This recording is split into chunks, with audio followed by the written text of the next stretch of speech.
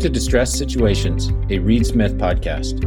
On this podcast, we cover current issues in financial restructuring over a wide variety of industries. I'm Keith Arzeda, a partner in Reed Smith's Global Restructuring and Insolvency Group, and I'm one of the hosts of this podcast. Whether your company is a financial institution or in industry, we hope our commentary will be useful in managing the risks associated with distress. If you have any questions about our topics, feel free to contact our speakers. Welcome to Distressed Situations. We have a couple of firsts today. First, it is the conclusion of our first year of Distressed Situations. It's been great. We've had a lot of great guests, and we're looking forward to year two next year. The other first is we have our first former bankruptcy judge joining us today, and that is Leif Clark. He was a judge in the Western District of Texas for a number of years, I think over 25 years. We'll get him to give us the exact date, or exact number of years. He wrote over 300 published decisions. He's acted as a mediator, and I probably had more experience with Leif as a mediator than any other form, even though I did appear in his court a couple of times. And he has advised independent directors and, in fact, is able to serve as an independent director. He's a wonderful guest. We're happy to have him here. And Leif, do you want to say a little bit about yourself and your career? Well, I think you've actually covered it pretty well. I was on the bench just a little over 25 years. The Western District is a big district geographically. San Antonio is included. Austin is also part of the district. Waco is part of the district, and El Paso is part of the district. And I heard cases in all four of those locations. So a pretty wide variety of matters. As you would expect in this part of the world, quite a few consumer cases, but more than a few business cases as well, including some of good size. So it was an interesting tenure on the bench, and it's been an interesting time since I left the bench. I am, as you said, doing mediation, but I also have done quite a bit of consulting work and expert witness work for a variety of matters, and have, as you said, advised boards of directors. Specifically, I had an engagement that involved advising a board that had been appointed to govern a post-petition litigation trust. And they had the obligation to independently evaluate whether a particular cause of action should be pursued in a situation in which the person who was the operating officer of the litigation trust was candidly conflicted out. They needed independent evaluation of the circumstance. And candidly, some of the issues that are raised with respect to independent directors arose in that particular engagement. And there have been a couple of other situations in which I've been asked to advise specific directors with regard to a course of action to follow and what steps to take. And interestingly enough, this has come up even in the context of mediation. It's a fascinating area and a growing area, and so I'm glad we have a chance to talk about it here. Thanks, Leif. So listen, we're going to talk business here in just a second, but I want to take this time to give you a chance to tell our listeners what you do for fun when you're not studying independent director legal issues. Over the last nearly 10 years, I've picked up the guitar again. Become pretty good at it. So I play open mics and hang out with a lot of other musician friends, and have acquired a bad habit of acquiring guitars. So that's a good thing or a bad thing, depending on how you feel about having a lot of guitars around the house. What's your favorite guitar lick? You know, it's an interesting question because there's so many different ones that I like to do, but there's a Guy Clark song called Let Him Roll. It's almost a talking blues kind of song, but it's got this really, really sweet little lick to it that it's just so engaging, and it's one of the best pieces of musical poetry that I think I've ever come across. So I really like Guy Clark. Okay, that's a good one. I like it. I haven't heard it, but as soon as we're done here, I'm going to look that up. So we're talking about independent directors today. I want to put a little context around what we're talking about in the context of a distressed situation. What we're talking about is a group of people that act as directors for a company. The board of directors' role is to advise and steer the ship of any given company. But there's some duties and some standards of care that come along with that. You want to comment on that, Leif? Well, all directors have a duty of care and a duty of loyalty to the corporation, and that would apply to independent directors as surely as it does to all of the other directors of the corporation. So assuring that those two duties are attended to is critical for any director. Probably the one that becomes most important, candidly, is the duty of loyalty, because the case law that has developed over the years has been fairly generous about the duty of care. There's, of course, a place to which you could go where you would say candidly, well, you were so careless that we can't find that you did anything but violate that duty. But it's rare to have that amongst directors. Let's put a point on that. To violate the duty of care, you would always have the benefit of the business judgment rule as a director, right? Sure, that's right. And so you're violating the business judgment rule. And let's go to the extreme. You violate the duty of care by never attending a meeting. That would be a fine example. Never attend a meeting. You don't listen to the advice that are given by your accounting or your legal professionals. That would also be a violation of duty of care. That's correct. You don't review the information that is given to you that allows you to evaluate whether the company is or is not on the right road. That would be violation of the duty of care. All right. Now, let's talk about the duty of loyalty.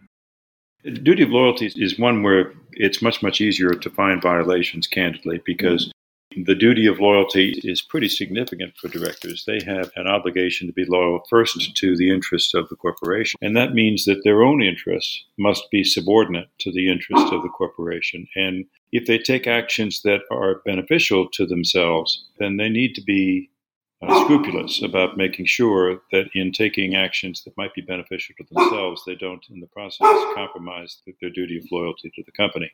This can come in the form of stock ownership, what is done with stock interest, and whether one exercises the right to sell or buy shares. And it may also involve compensation, what arrangements are made with respect to compensation. And of course, it may also involve questions about attempting to shield oneself from liability in a circumstance in which the interest of the corporation may be greater than your own interest in avoiding liability. Or the interest of the corporation may be greater than your interest or concern about protecting somebody else on the board from liability. So these are all circumstances in which the duty of loyalty can be compromised. And so one of the things that companies can do when there's a perceived or real opportunity for a member of the board to be unable to exercise this duty of loyalty is to put in place an independent director. And so I've got a couple of hypotheticals here that I'd like you to react to, and you tell me yes or no. This is a good opportunity to put in place an independent director. Does that sound okay? Sure, that'd be great. All right. So the company makes widgets. The company's had some financial distress. There's a board meeting. The board makes the decision that ongoing widget manufacturing is never going to be profitable in this particular company, and the company needs to sell itself. There's a long table. Board members are sitting there. They're discussing the issues, and one director at the end says, I would like to buy this company, and here's my bid, and I want the board to vote on this right now. I move that my bid be accepted. Is that a good time to have an independent director? I think it is.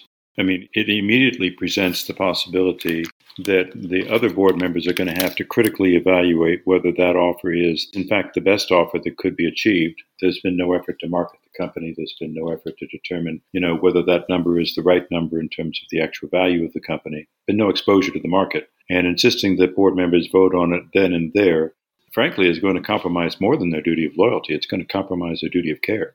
How so?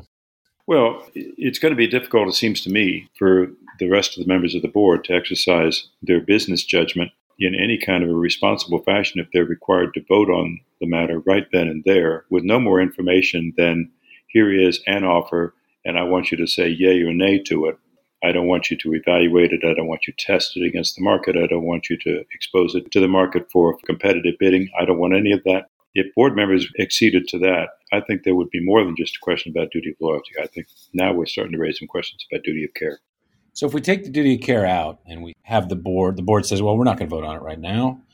We're going to hire an investment banker. The investment banker is going to run a full process. We're going to canvass the world for potential financial and strategic buyers. And they get to a market-based sale price. There's going to be an auction. This board member says, I still want to participate in the auction. Does it make sense to, one, let that board member see the other bids? And, is this also an opportunity to have an independent director to evaluate both the process to sell and the purchase price received or sought to be received as part of the auction? Well, I think you certainly could involve independent directors at this point. I don't know that it's necessary at this stage yet. There are procedures for isolating that particular board member from the decision-making process. Of course, he would not be entitled to look at the other bids and have an inside track essentially on bidding. You can certainly find ways to wall him out from that process. And of course, he would be excluded from voting on the process and voting on which bid would be accepted. So I wouldn't say that it would be necessary to bring in an independent director at this stage. It may help the process, but I don't think it's essential. So what about the use of an independent director to evaluate transfers made to board members in the past or evaluate a board's past conduct? I think that's where the value of independent directors really does come in, because at this point in the process, you're asking board members to make critical decisions about whether actions should be taken on behalf of the corporation that might be beneficial to the corporation, but would be adverse to fellow board members. Most folks who are working in this area are by now familiar with the decision in the Oracle derivative litigation case out of Delaware. And that is really an excellent discussion, I think, of the realities surrounding the challenges that are faced when directors on boards are asked to make evaluations that could potentially have an adverse impact on their fellow board members. It's hard to do that. And the judge in that case, I thought, made a very, very good point when he pointed out that the kinds of issues that we're looking at here involve more than simply adverse economic interest. They actually involve adverse human interest. There are lots of different ways, depending on the context, in which a person's independent judgment could well be compromised. Long-standing relationships, friendship relationships, reputational issues. These are all problems for existing board members to struggle with when they have to make a decision whether a particular litigation course should be pursued against one of their own. It's a very difficult thing to do, and bringing in independent directors is probably not a bad idea for this sort of thing. What are some other circumstances, Leif, that you think demand or at least could and should involve an independent director? Well, that's a pretty open question. There are so many different kinds of things that can happen. And honestly, that's exactly what I was hoping you would say. And for the audience, this is not actually the rehearsed part of this. This was a question that I threw out to Leif on purpose to see how he would respond to it. And the point that I want to get to there is that the use of the independent director is not cookie cutter. It is not a one size fits all. It's not that I can come up with in a 20 to 35 minute podcast every single hypothetical that might necessitate or not an independent director. And so I see this, and I need you to react to this, Leif. I see the independent director as being a tool in the toolbox for distressed companies when it is necessary to make sure that the leaders of the company are acting in the best interests of the enterprise without the conflicts that come from the financial interests of the board members, whether that's as shareholders or employees in the case of a CEO that serves on the board, or as Leif alluded to, their personal stake. I've been involved in many cases where the board members are friends outside of this one business, or their family members, which can be even more difficult. And in fact, I've been in cases where you've had members of the board that are being called upon to evaluate transfers made to their own family members. That may be worse than a conflict in evaluating a transfer to your own self. Can you imagine evaluating a transfer to your son, your daughter, your aunt, your uncle?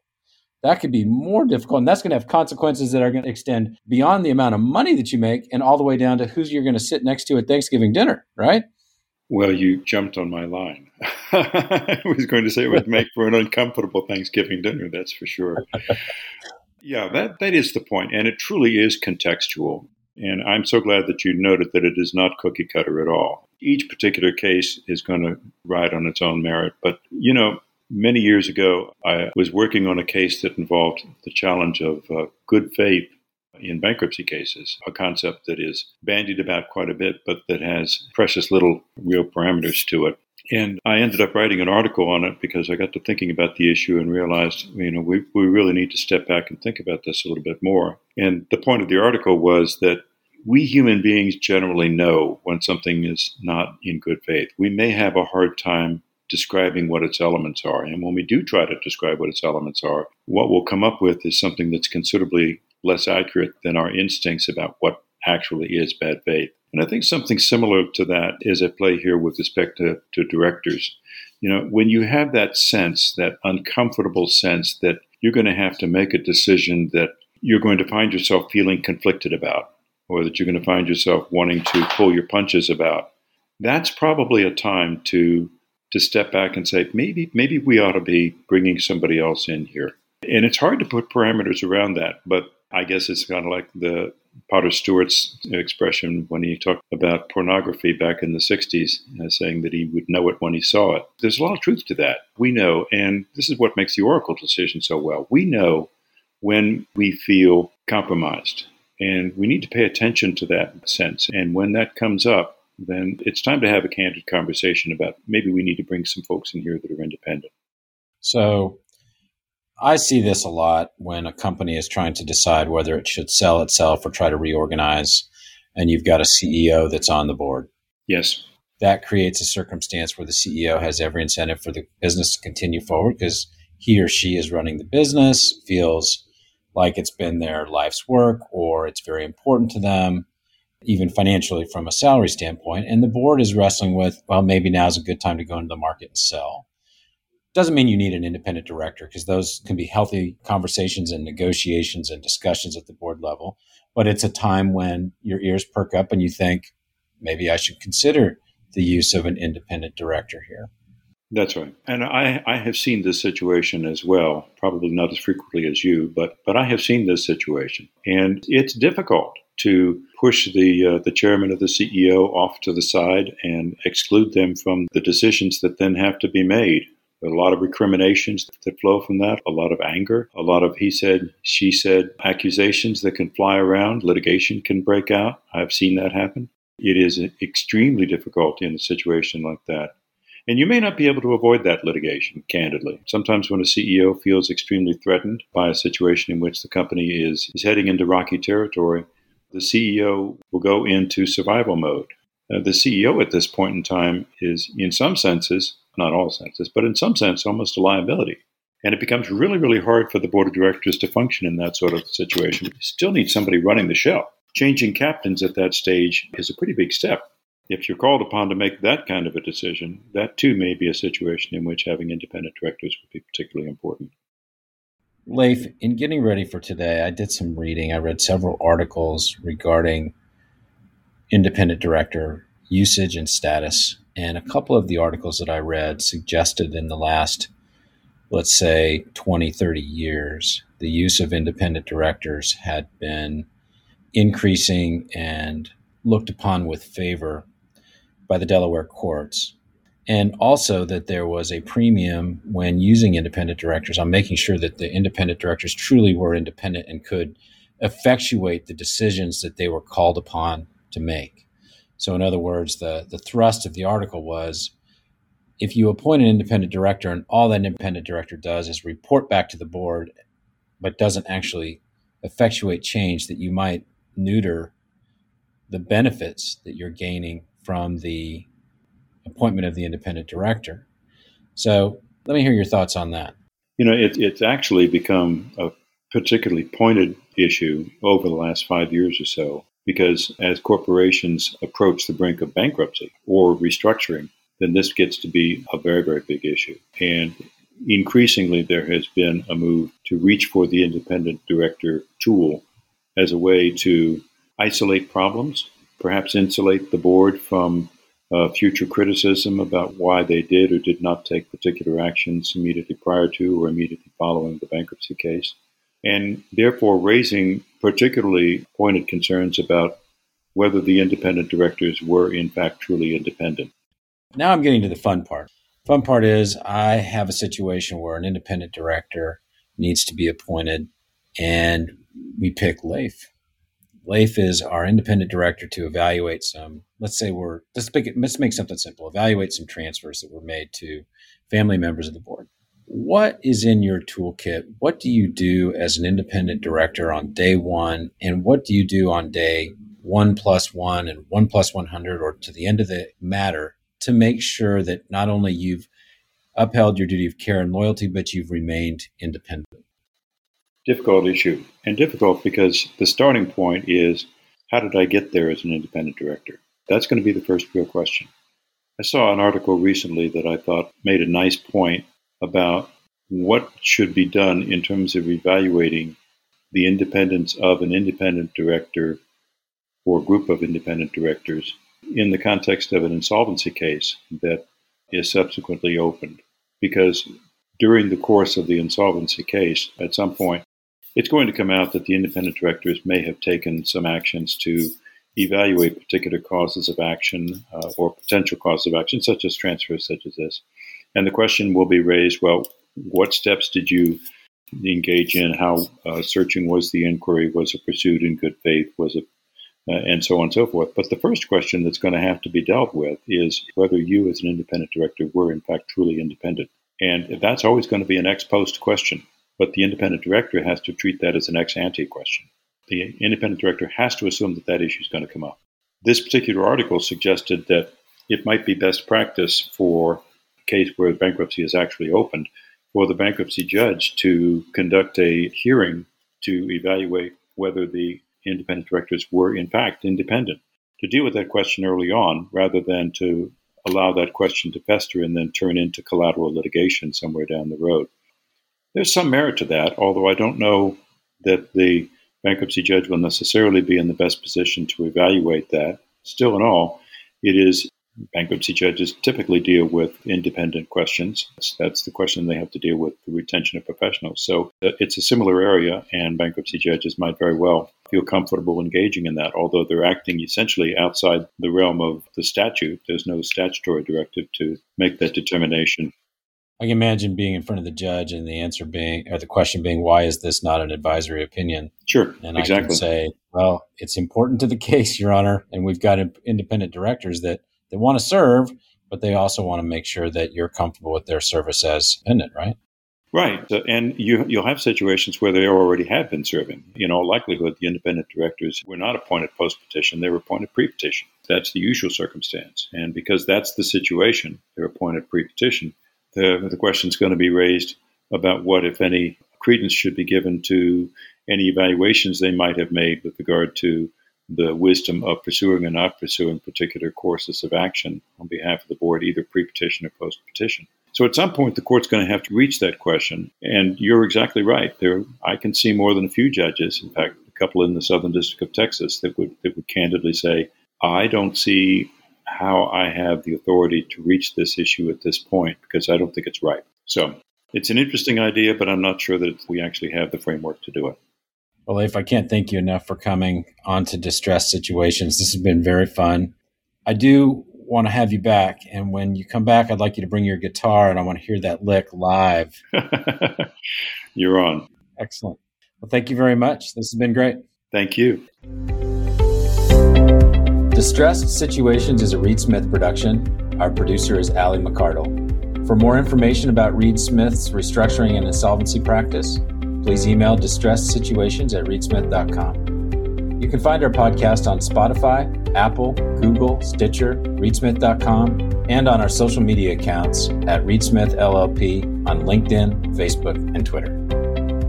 This podcast is provided for educational purposes. It does not constitute legal advice and is not intended to establish an attorney-client relationship, nor is it intended to suggest or establish standards of care applicable to particular lawyers in any given situation. Prior results do not guarantee a similar outcome. Any views, opinions, or comments made by any external guest speaker are not to be attributed to Reed Smith LLP or its individual lawyers. All rights reserved.